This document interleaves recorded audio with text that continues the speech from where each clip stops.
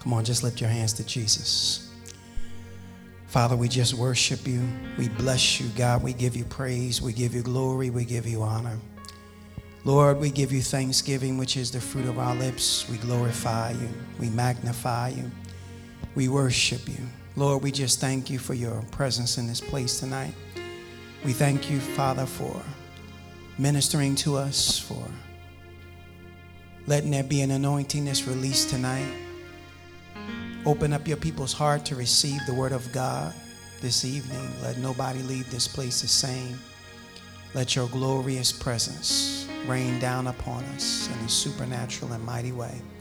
And God, for it we thank you. We bless you. We give you all the praise, the glory. We give you honor. We thank you, Lord God, for letting your word have free course tonight and for opening up everybody's hearts to receive your word tonight. And for it, Father, we thank you. We bless you. We give you praise in Jesus' name. Amen. Amen. Now, come on, let's just give Jesus a praise tonight. Amen, amen, amen. Amen, amen, amen. Thank you, Father. Hallelujah. All right. Have your seats, everybody. Thank you, Jesus. All right. How's everybody doing tonight? You guys good? Oh. All right. We're just going to get right down to business. We're going to get right into the Word of God tonight. Turn in your Bibles to Esther chapter 3. Now, you know, we're picking up on, or I'm picking up on where I've been for the last several weeks talking about really learning or cultivating a discerning of spirits, you know, learning spiritual discernment. And a part of that is recognizing when spirits are operating through people, you know, as you begin to deal in the affairs of life. You know, you need to kind of know what's moving and operating through individuals, what kind of spirits are lurking behind, you know, the smiles. So really that's the reason for, you know, me really ministering this message, because I want you to begin to see it in Scripture so that when you see it moving through people, you know exactly what it is and what's happening and what the devil is trying to do through individuals. It's just very important, especially as leaders, that you can see it, right? So anyway, I'm going to get into tonight, I want to talk about Haman, who was called the enemy of the Jews. And I want to talk a little bit about the spirit that began to operate through this man and how he began to really, the vendetta that he had for one individual turned into a vendetta for a whole nation. So we're just going to kind of jump right into it. In Esther chapter 3, we're going to read verses 1 through 6 there. And it says there that after these things that King Ahasuerus promote Haman, the son of Hammedatha, the Agagite, and advanced him and set his seat above all the princes that were with him. And all the king's servants that were in the king's gate bowed and reverenced Haman. For the king had so commanded concerning him. It says there, but Mordecai bowed not, nor did him reverence. It says, then the king's servants which were in the king's gate said unto Mordecai, why transgresseth thou the king's commandment?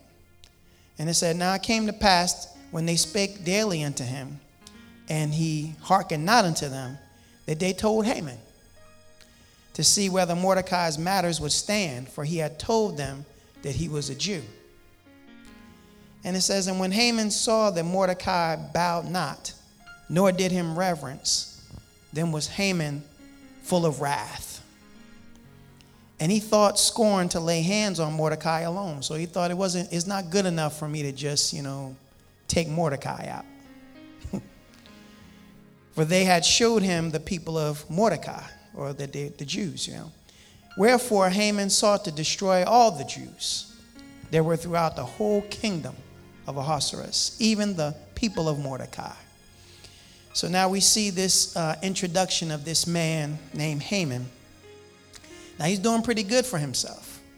You know, the king promotes him to really a seat that's only next to his. And he has favor and he's blessed and stuff like that. But he got one problem. This one man won't bow before him like everybody else. So not only does he want to take him out? He wants to kill all the Jews now because this guy won't bow down before him.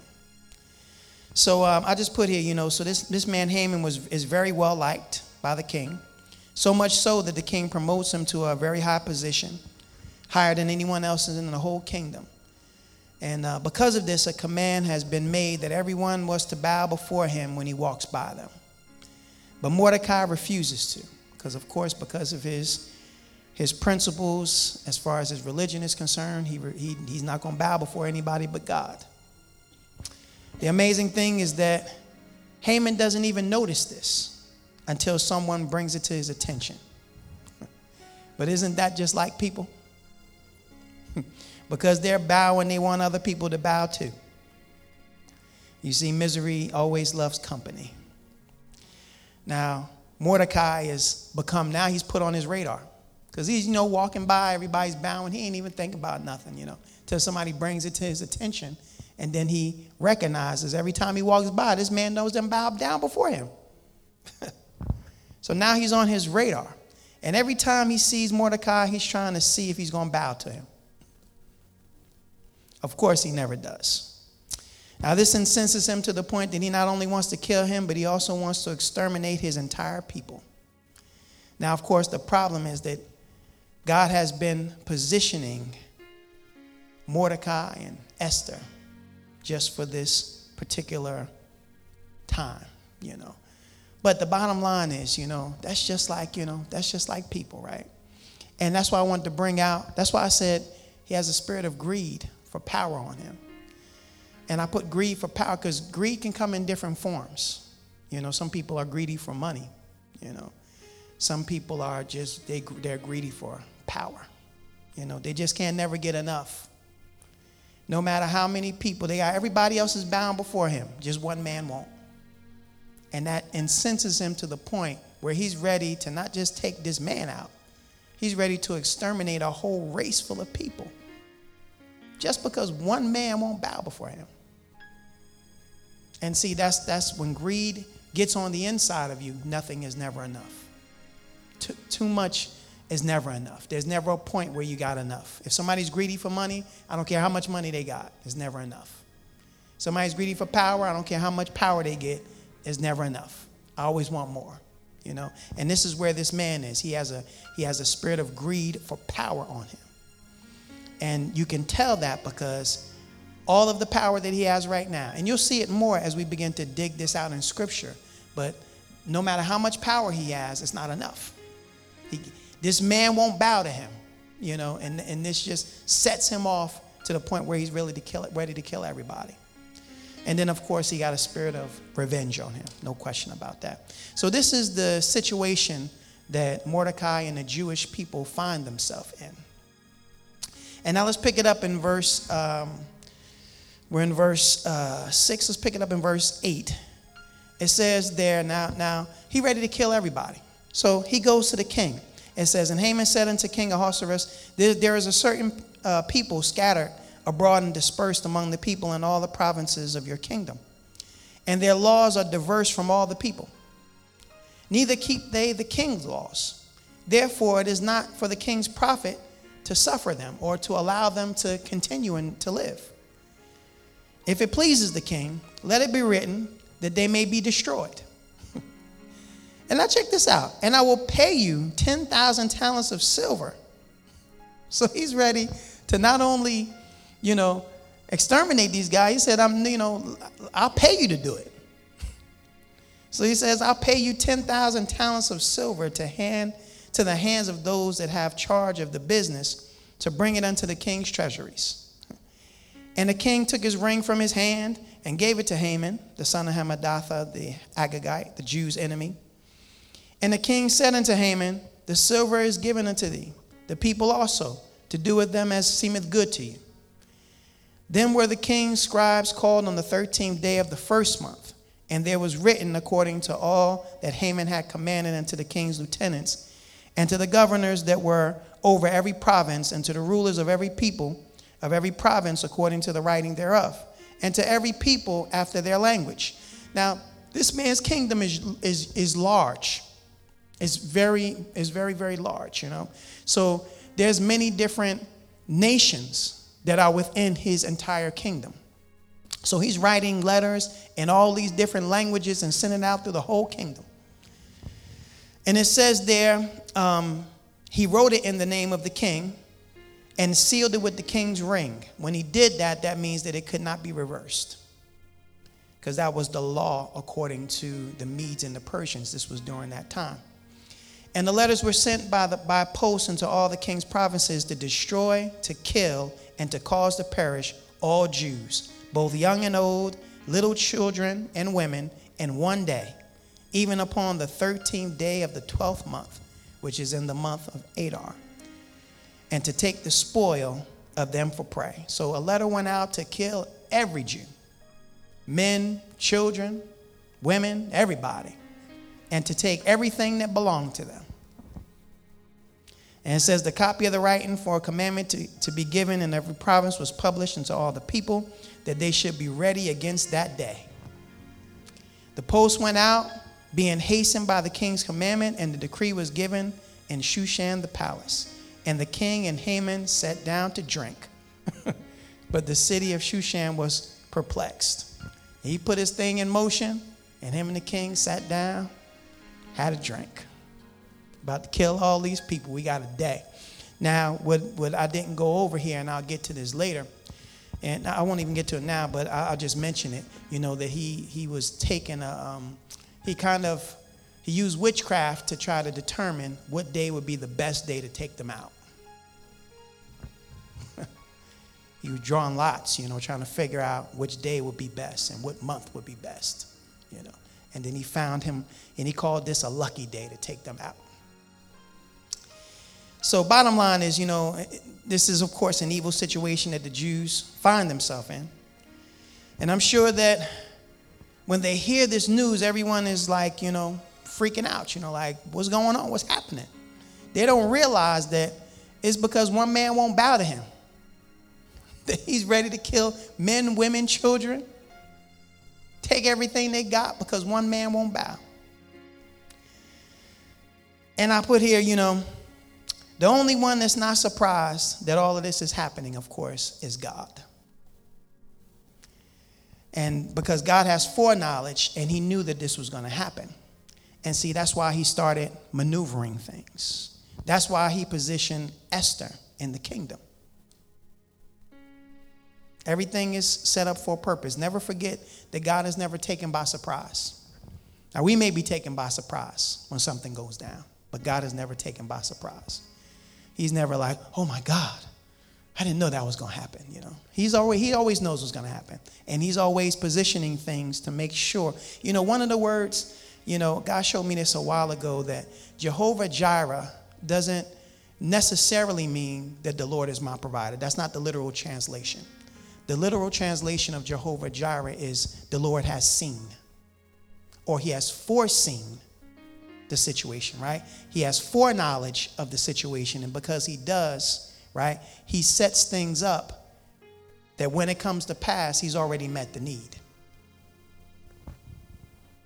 It means the Lord has seen. That's exactly what it means. The Lord saw. So the first time we see Jehovah Jireh is when Abraham is about to offer up Isaac, right? And when he sees the ram that's caught in the thicket and he sacrificed him instead of his son, he calls the name of that place Jehovah Jireh. So in other words, the Lord has foreseen. He has saw my need before I even knew I had it, and he met it. So God has already seen what was going down. He already knows what's going down. So now Esther is in the kingdom. Esther is the queen, and she's a Jew, and no one else knows it. And now when they're about to take these people out, God is ready to make his move. And I just put here, again, we may be surprised, but he never is. He was completely ready for this move that the devil was about to try to make. And speaking of the enemy, you need to know that it was the devil that, of course, stirred this incident up. He's the one that's whispering into Haman's ear. And I put here, if someone treats you wrong, you may want to get revenge against them. But this man is so enraged that he wants to exterminate an entire people. Now, you know that got to be demonically inspired. You know, it's natural to not like when somebody doesn't do something, you know, that somebody does something that offends you. But to them turn around and want to take their whole family out, see, that's a whole different level of an act of revenge. And of course, that is demonically inspired. So now let's kind of, let's go down to chapter 5. Esther chapter 5. Now, after this, Mordecai, he hears the news and he begins to walk back and forth and he's frustrated, and Esther sees it because he got sackcloth and ashes on, man. He's mourning. And Esther tries to find out what's going on with him. And that's where we get that scripture from. He just says, look, we're about to get exterminated here, and you need to go talk to the king. And she says, I ain't supposed to go talk to king until he comes summons me. And Mordecai said, look, don't think that you're going to escape because you're sitting in the king's pretty in the king's palace. He said, and if you don't do it, God's going to send us some kind of deliverance. Now, see, that speaks volumes right there. That no matter what happens, now God can position you, but if you refuse to move, deliverance is going to come from somewhere. But he lets her know that if you don't, deliverance will come, but you'll wind up getting taken out. And he says then, and who knows, maybe you're in the kingdom for such a time as this, which is exactly why she was there. Her whole purpose of being there, not to be a queen. See, we think that we're in positions. God places us places because, we're hot stuff, and because he just wants us to sit. But God never just puts you somewhere with no purpose. If he ever puts you into a place of authority or position of some type of power, it's always to help somebody else. It's never just for you. Now, God will allow you to enjoy blessings, but you're not there just for yourself. You're not blessed just for you. You don't have money just for you. You don't have favor just for you. You don't have power just for you. You always have it so that you can help someone else. Joseph was placed in a position of power, not so that he can, rub Potiphar and his wife nose and the fact that they did him wrong. He was there for one purpose, to save all of the Jewish people from not starving in the famine. That was his whole purpose for being there in Egypt. So whenever God places you somewhere, never forget that you're not there just so that you can soak up all of the blessings for yourself. You're there for someone else or for a group of people. So here's Esther. She's in this position. She's been placed in this great position of authority. She has the ear of the most powerful man in the world, right? The person that has the authority to stop what's happening. And now she can't just, sit back and say, well, hey, I'm not going to say nothing because I don't want to get in trouble myself. She has to move. So she begins to fast. And she tells all of her people to fast. And she tells all of the Jews to fast. And they all fast. And now she's going to go before the king. Now, that's where we pick it up in Esther chapter 5. And we'll read verses 1 through 4 there. And it says, now it came to pass on the third day, right? This is the third day after she's finished fasting and praying, that Esther put on her royal apparel and stood in the inner court of the king's house, over against the king's house. Now, again, I want to mention this to you that she's taken her life in her own hands. Because the bottom line is, if the king does not extend to her the golden scepter, she's dead meat, man. Queen or not, she's going to be executed. Because she's not supposed to come before him until she's summoned. Now, this is the world that she's living in. And that's why she had an issue with going before him in the first place and why she fasted. So now she's standing out there. She got all of her royal apparel on, and she's really, I'm sure, praying hard that favor would be given to her. And it says, and the king sat upon his royal throne in the royal house over against the gate of the house.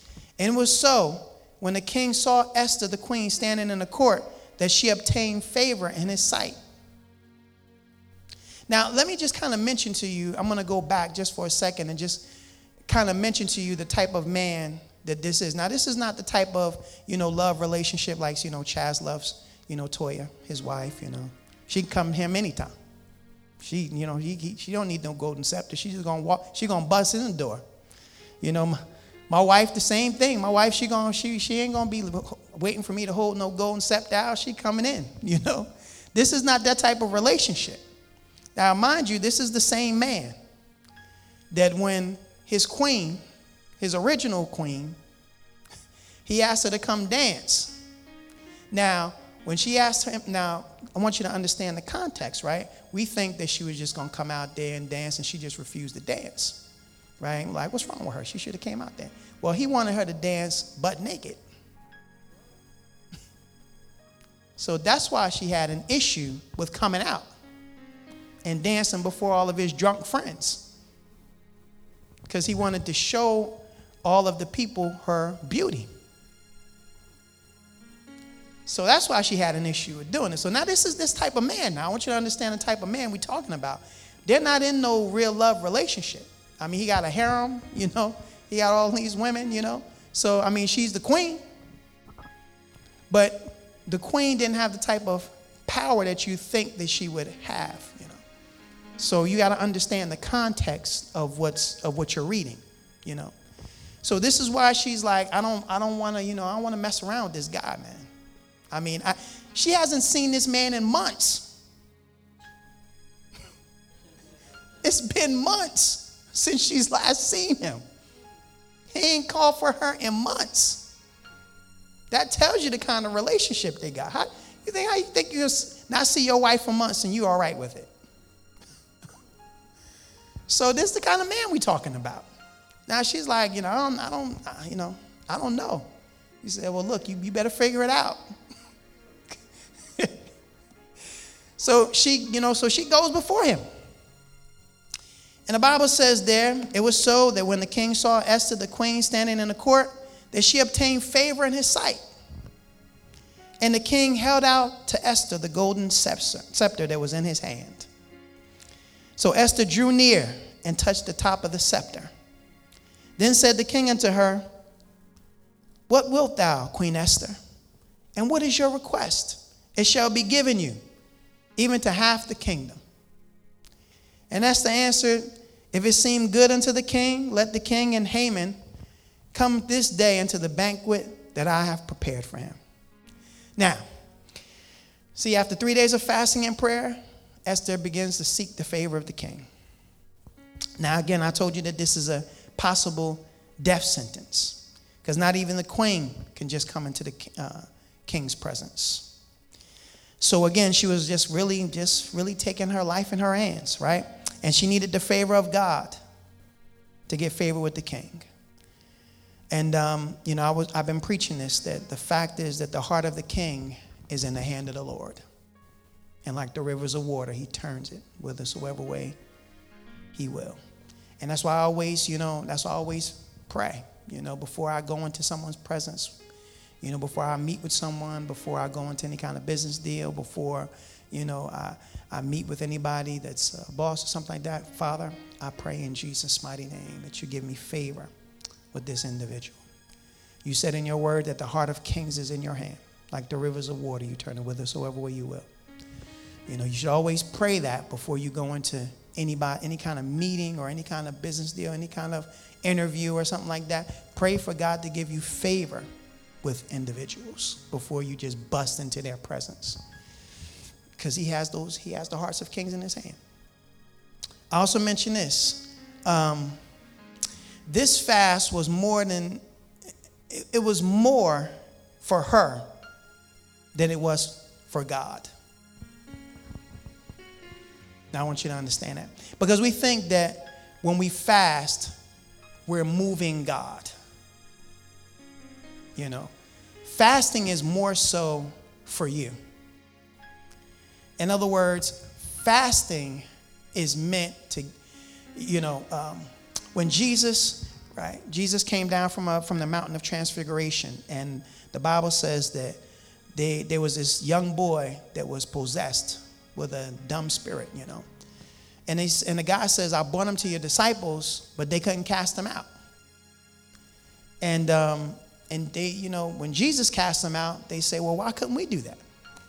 And he says, because of the littleness of your faith.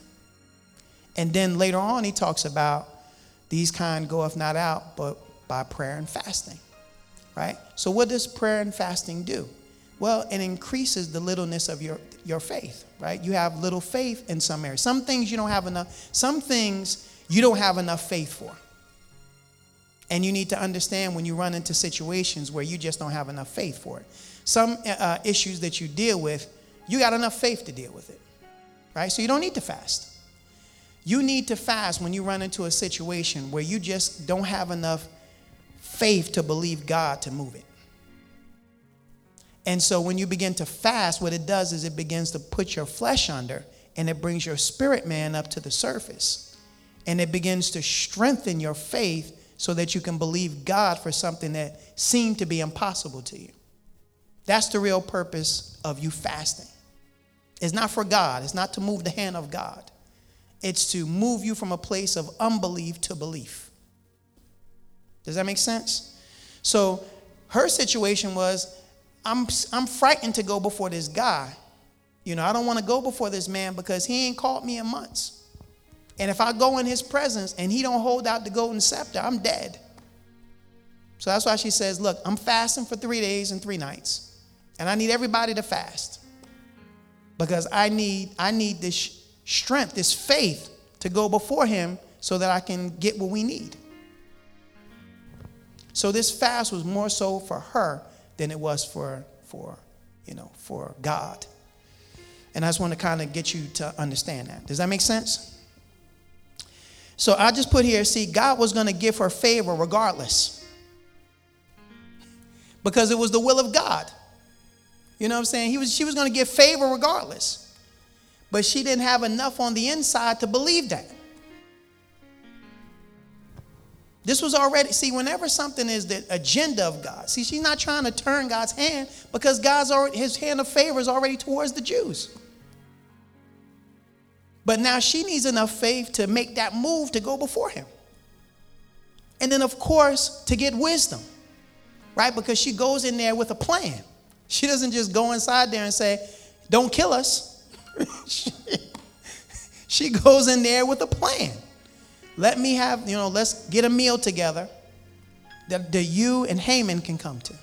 So evidently she's been praying, she's been fasting, and she's been getting the wisdom of God. And now God has given her direction on what she needs to do in order to stop all of this from happening. Because remember, Haman has great favor with the king. You don't see Haman having no problem with going before the king when he feels like it. So he has great favor. And he gave the king money. So, he's doing all right for himself. So, again, she needed to fast to build her faith because, of course, she was scared what might happen to her. So fasting, it increases your faith in God. So whenever you're going through a situation where you're you got to be honest with yourself. Don't try to be super spiritual and be like, there's some things I just don't have enough faith for. There's some things that I've conquered in life. So if they ever come up again, I got enough faith to deal with that because I know what God has done for me last time. But there's some things I run into that are brand new. They're bigger than what I am. And I'm just like, I don't really have enough faith. You got to be honest with yourself and say, I really don't have enough faith to conquer that. See, but you want to be spiritual and be like, yeah, I'm a man, a woman of faith and power, man. I believe God for everything. No, you don't. You don't. There's some areas where you don't got it. So in those instances, you need to fast, and ask and get that increase of faith so that you can believe for it. All right. So let me just move on. So skip down to verse 6. So it says there, and the king said unto Esther at the banquet of wine. So now she says, what is your petition? And it shall be granted you. Now they're at the meal with Haman and the king, and he says, what do you want, And what is your request? Even to have the kingdom, it shall be performed. Then answered Esther and said, my petition and my request is, if I have found favor in your sight, in the sight of the king, and if it please the king to grant my petition and to perform my request, let the king and Haman come to the banquet that I shall prepare for them, and I will do tomorrow as the king said. So she getting everything set up, man. She had a banquet set up for them. They all sat down and ate. And she says, I'll do another banquet for you tomorrow, and I'm going to tell you exactly what I want. Now check this out. Then went Haman forth that day joyful and glad in heart. Man, he's so happy. He's like, my God, man, I just had dinner with the king and the queen. And not only that, I'm going to be having dinner with the king and the queen tomorrow. But when Haman saw Mordecai in the king's gate, that he stood not up, nor moved for him, he was full of indignation against Mordecai. And it said, nevertheless, Haman refrained himself. And when he came home, he sent and called for his friends and Zeresh, his wife. And now check this out. And Haman told them of the glory of his riches. And he got all this money. And the multitude of his children. He said something like Haman had like 30 sons or something like that. And all the things wherein the king had promoted him, and how he advanced him above the princes and servants of the king. And Haman said, moreover, yea, Esther the queen did let no man come in with the king unto the banquet that she had prepared but myself. I mean, he's feeling good about himself. And tomorrow am I invited unto her also with the king. Now check this out. Yet all of this means nothing to me, so long as Mordecai the Jew is sitting in the king's gate. See, it's never enough. I got money, children, I got the king's favor, the queen's favor, everything, man. I'm just me, the king and the queen. No other man could come, just us. And tomorrow the same thing. Yet none of this means nothing to me, as long as Mordecai the Jew is not standing up and bowing down before me. Can you believe that? It says, then said Zeresh, his wife, and all his friends unto him, let gallows be made of 50 cubits high.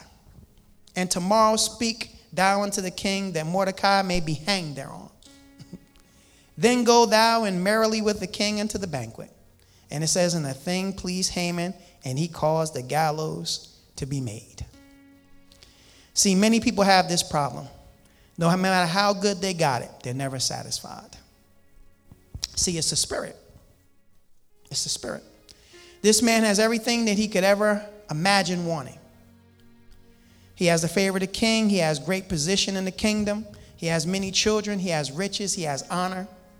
But he says with his own mouth that none of these things means anything to him, as long as Mordecai is in the king's gate disrespecting him. He therefore puts a plan in motion to get revenge. But like they say, he who seeks revenge must dig 2 graves. One for his enemy and one for himself. That's why God doesn't want us to seek revenge. You always destroy yourself when you seek revenge against others. And as long as Haman allowed Mordecai's disrespect towards him to affect him, he wasn't able to enjoy the many blessings that he had. There's some people out there, man, they can't enjoy how good they got it because they're focused on one situation or one person. And this man is sitting here. He can't enjoy. You can't have it any better than this man has it. But because of the fact that Mordecai won't bow, none of that means anything to him. And the bottom line is, he allowed his anger to take him to the point where he wants to kill the people of Mordecai. And now he's devised a special way to kill Mordecai himself. Now he's already set in motion that he's going to kill all the Jews. And now he got a special death in plan for Mordecai. I'm going to hang him on these gallows. I'm going to kill all his people, and then I'm going to hang him on these gallows and watch him swing. Then I'll be happy. Can you imagine? But I put here, but vengeance never ends well. And that's why God told us that he doesn't want us to fight our battles. Now, this is what I wanted to mention to you. See, for the most part, when we talk about greed, it's usually for money and possessions, right?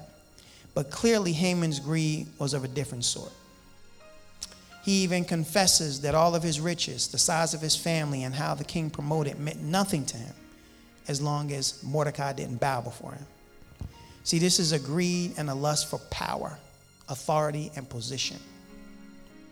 And whenever a person has a spirit of greed on them, enough is never enough. They always want more. This man already has the highest position next to the king. He has wealth, he has honor, he has respect. The only thing that he can't have is one man bowing before him. And because he couldn't have that, not only is he willing to kill that man by hanging him on gallows that he personally made, but he's also ready to kill every Jewish person in the entire kingdom. Now, this is your spirit of greed in full view for us to see it, right? So that's how you can recognize when a person have a spirit of greed on them. Nothing's never enough. And I don't care what the greed is for, it's just nothing is never enough. So this is the position that everybody finds themselves in. But the beautiful thing about God is that, again, when someone has it in for you, if you don't fight your own battles, God will begin to fight for you. So turn to Esther chapter 6. We're going to read verses 1 through 10 there. You guys doing all right with this? Good. Now this is amazing. Now, Haman, he just has this conversation with his family, his friends. They make the gallows. He's ready. The next day, Haman says, I'm going in there. I'm going to talk to the king about hanging Mordecai on these gallows. He's done. I'm going to have my dinner with Esther and the king. I'm going to ask him to hang him on these gallows, and I'm going to sit down and have a good time. But God ain't even getting started yet. Esther chapter 6, verse 1, it says, on that night, that very same night, the king couldn't sleep. And he ordered that the book of memorable deeds, the Chronicles, be brought, and they were read before the king. And it was found written there how Mordecai had told of Bigthana and Teresh, two of the king's attendants who guarded the door, who had sought to lay hands on the king. So you know earlier in the scriptures, it talks about how these two men planned to assassinate the king. Mordecai heard it, and he told it to Esther, and Esther told the king. But nothing had ever, they found out that it was true, and they killed those two men. But nothing had ever been done for Mordecai. And it says, and the king said, what honor or distinction has been given Mordecai for this? Then the king's servants who ministered to him said, nothing has been done for him.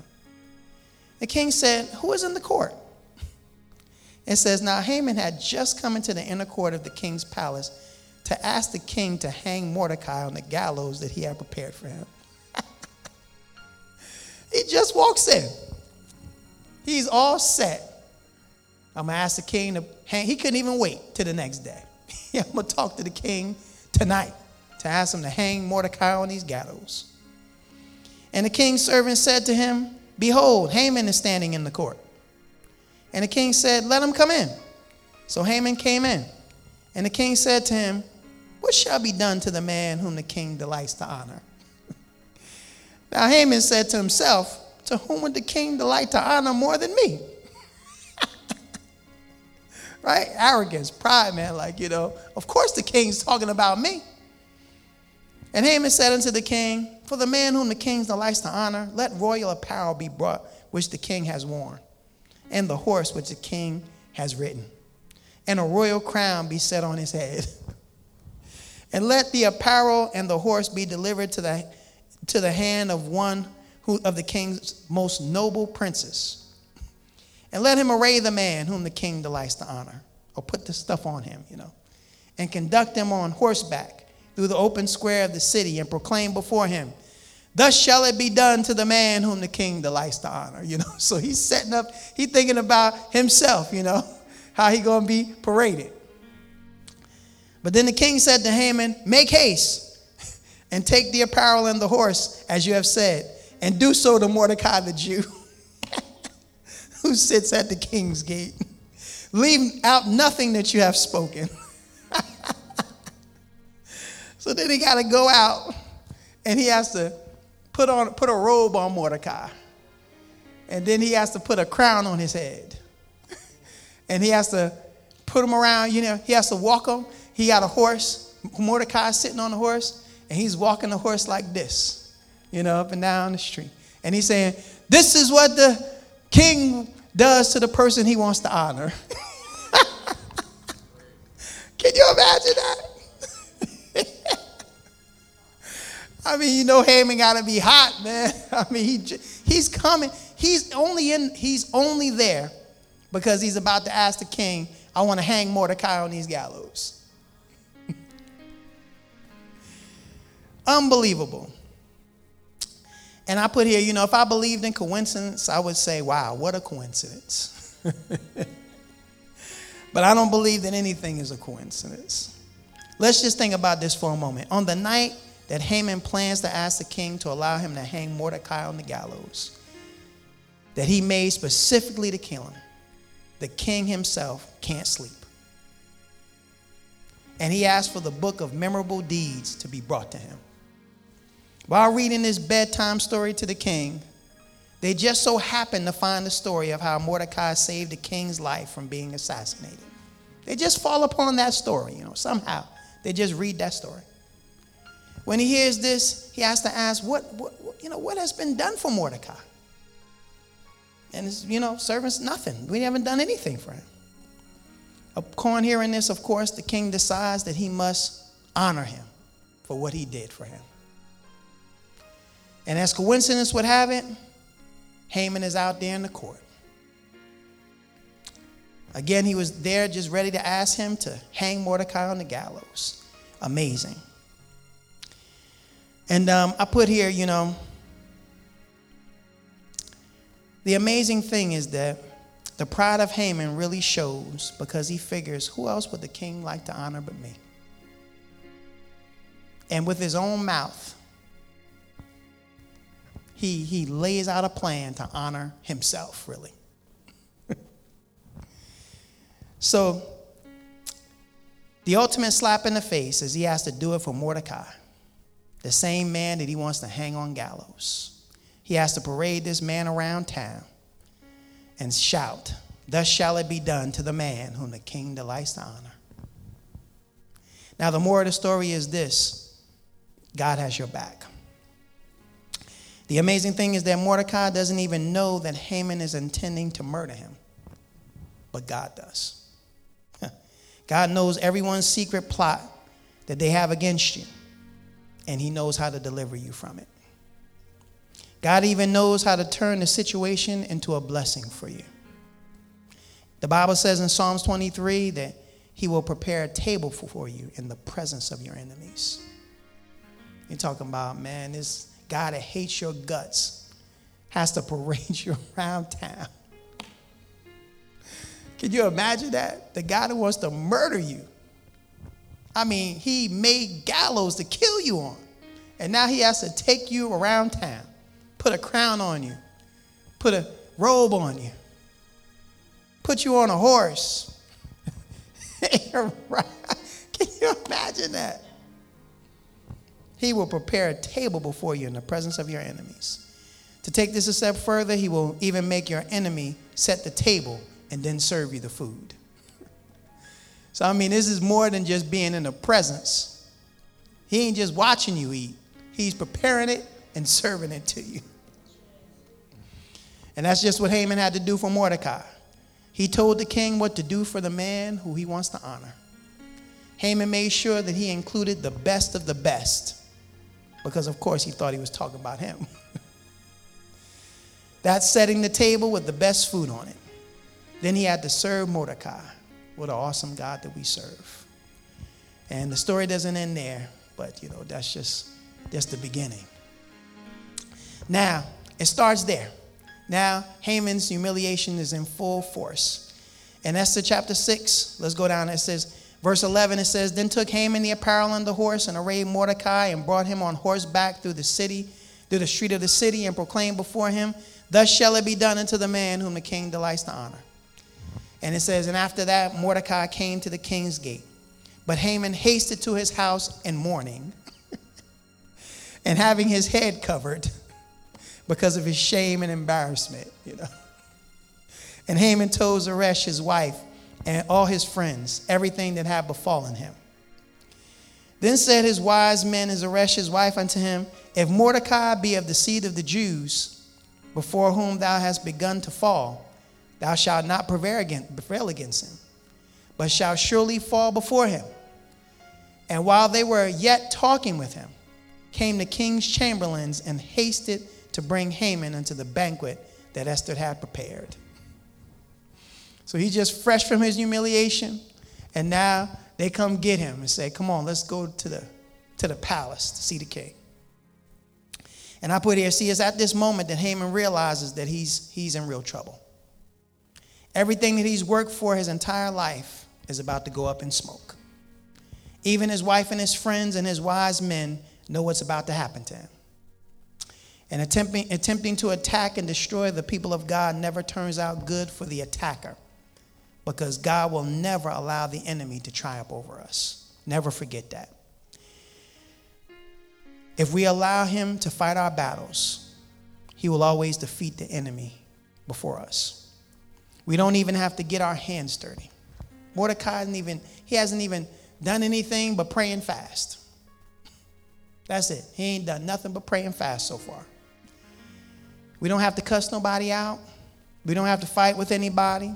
As you can see, Mordecai hasn't said one word to Haman, good or bad. He hasn't needed to. God is fighting for him and for all of the Jewish people. All they've done so far is pray and fast. And that's what we're called to do. We're called to fight in the spirit. Because our fight is not against people, it's against demonic forces. Never forget that. We don't have to fight people. If we continue we just pray, believe God to move on our behalf. And God just began to fight his battles for him. I mean, look at all of the work he's done so far. He wakes the king up, can't sleep. Of course, God won't let him sleep. He brings his book before him, and it falls to the page where Mordecai saved his life. All of this stuff is being set up by God. Now, let's just kind of get ready to close and end this thing. Esther chapter 7, verse 1. It says, so the king and Haman came to the banquet with Esther the queen. And the king said again to Esther on the second day at the banquet of wine, what is your petition, Queen Esther? And it shall be granted you. And what is your request? And it shall be performed, even to the half of my kingdom. Then Esther the queen answered and said, if I have found favor in your sight, O king, and if it pleases the king, let my life be given me at my petition, and my people at my request. For we are sold, I and my people, to be destroyed, to be slain, and to perish. But we have been sold for bondmen and bondwomen. I had held my tongue, although the enemy could not countervail the king's damage. Then the king Ahasuerus answered and said unto Esther the queen, who is he, and where is he that durst presume in his heart to do so? Who is this person that's trying to do this to you? And Esther said, the adversary and enemy is this wicked Haman. Here they are sitting there. Haman probably like drinking. I can imagine him. I just like imagine the scriptures. I can imagine him taking a drink of wine and like, start coughing. It's this wicked Haman. He coughs up his wine, And it says, then Haman was afraid before the king and the queen. And the king, arising from the banquet of wine in his wrath, went into the palace garden. And Haman stood up to make a request for his life to Esther the queen, for he saw that there was evil determined against him by the king. Then the king returned out of the palace garden into the place of the banquet of wine, and Haman was fallen upon the bed whereupon Esther was. I mean, he's pleading for his life, He's like pleading, But when the king sees him, he thinks he's trying to rape her, It says, then said the king, will he force or try to rape the queen also before me in my house? He says, as the word went out of the king's mouth, they covered Haman's face. Man, they put a bag over his head. And Harbana, one of the chamberlains, said before the king, behold also the gallows 50 cubits high, which Haman had made for Mordecai, who had spoken good for the king, standeth in the house of Haman. Then the king said, hang him thereon. So they hanged Haman on the gallows that he had prepared for Mordecai. It says, then was the king's wrath pacified. My God, man. Talk about a turn of events, man. And I put here, see, the fate of people that have a vengeful spirit is that they will be hanged on the gallows that they prepared for their own enemies to be hung on. That's the fate.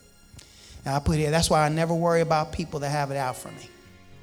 Why? Because anybody that decides that they want to take me out will sabotage themselves. And they will eventually hang on the same gallows that they tried to hang me on. Remember, you don't have to fight your battles because God has said, vengeance is mine, I'll repay. And he can repay your enemies better than you can ever repay them. He'll cause them, whatever they decided to do against you, it'll wind up happening for them. They try to get you fired on your job, they'll wind up getting fired themselves. People start doing that stuff like that, try to come after you, man. You don't have to worry about fighting your battles, man. That God will turn that thing around for you, and he'll take those people out. But that same knife they try to stab you with or stab themselves with it. I mean, he built these gallows. He was ready to hang Mordecai on them gallows. And very same gallows he was swinging on. And it doesn't end there. 10 of his sons were also hanged on them same gallows.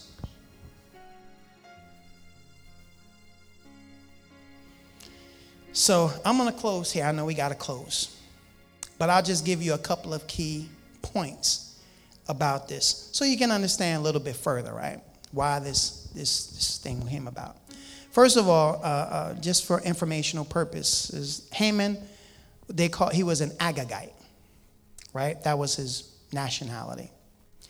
This means that he was a descendant of Agag, who was the king of the Amalekites, right? Now, you remember the Amalekites, right? After the Jewish people crossed the Red Sea, they encamped at Rephidim. And while the Jews were there, they were recuperating from leaving Egypt. The nation of Amalek launched a surprise attack against them. And though the Jews had no designs on trying to take their territory, they weren't even headed towards their direction. They just came and just surprise attacked them. And now that's when you see that Moses, he went up on the mountain. He sent Joshua to the battle to fight. He was up on the mountain. And Aaron and Hur held his hands up while he was in the battle. And as long as his hands were held up, Joshua and the Israelites were winning. When his hands came down, then the Amalekites won. Now, after this takes place, God decides that I'm going to exterminate the Amalekites. They're done. I'm going to kill them. I'm going to have them all. They're all going to die, as a result of this surprise attack against them. So now this guy is a descendant from these guys. So they are, in scriptures, considered mortal enemies. And now at this point, there is no more Amalekites. They're all done. Because God said, I'm taking them out. That's it. So he's one of these guys, So it's just kind of just scriptural background for you. And he was also, he was definitely into astrology. Because again, he was rolling dice, or he was drawing lots for a day when would be the perfect time to take these guys out. And he kept, every time he did, he couldn't find the right day. That's how much favor God had for his people. He couldn't find the right day to take them out. And he kept kind of rolling, and he did this for a long time trying to figure out what would be the right day to take them out. Finally, he came down to the day of Agar, the month of Agar, to try to take them out. But again, God turned it around. Finally, it was, according to scholars, Haman was hanged on the second day of the Passover feast.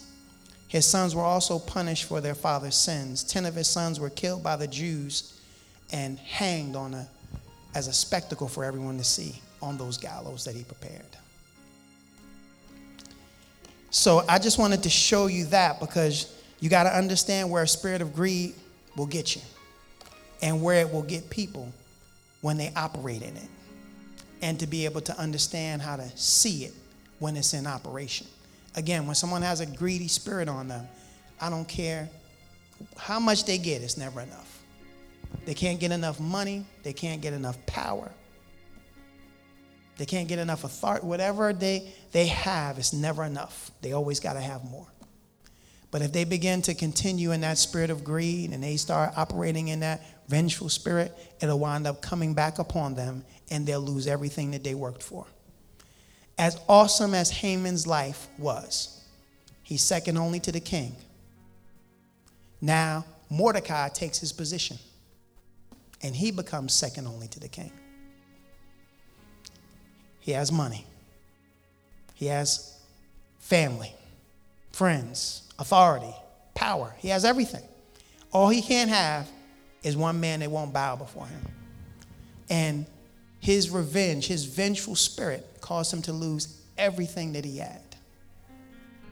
And that's what happens with people when they have greedy and vengeful spirits. Eventually, they lose everything. And if they try to come against a man or woman of God, they're in even more trouble. So I'm going to end right there. It's almost 9:20, so we got to close. But let's just, I hope you got something out of that. But just lift your hands to Jesus, and we're going to close right here. So, Father, in Jesus' name, Lord, we just thank you for your word tonight. We thank you for speaking to us. Thank you for giving us that word. I believe that was right now word, especially for us to remember that the battle is not ours, it's yours. No matter how bad somebody has it in for us, if they try to come against us with everything that they have, we already know that those same gallows that they are trying to hang us on, you will turn it around. And even if it looks like everything is going against us, we know that eventually, somehow, you're turning around for us, and the gallows that these people are trying to hang us on, they'll wind up swinging from them. And we'll wind up taking their position of power and authority. And Father, we just thank you and we give you praise. We thank you for giving us this word tonight. I pray that it encourages your people. And for it, Father, we thank you. We give you praise. We give you glory. We give you honor. In Jesus' mighty name. Amen. Amen. Come on, let's just give Jesus a praise. Amen, amen, amen, amen.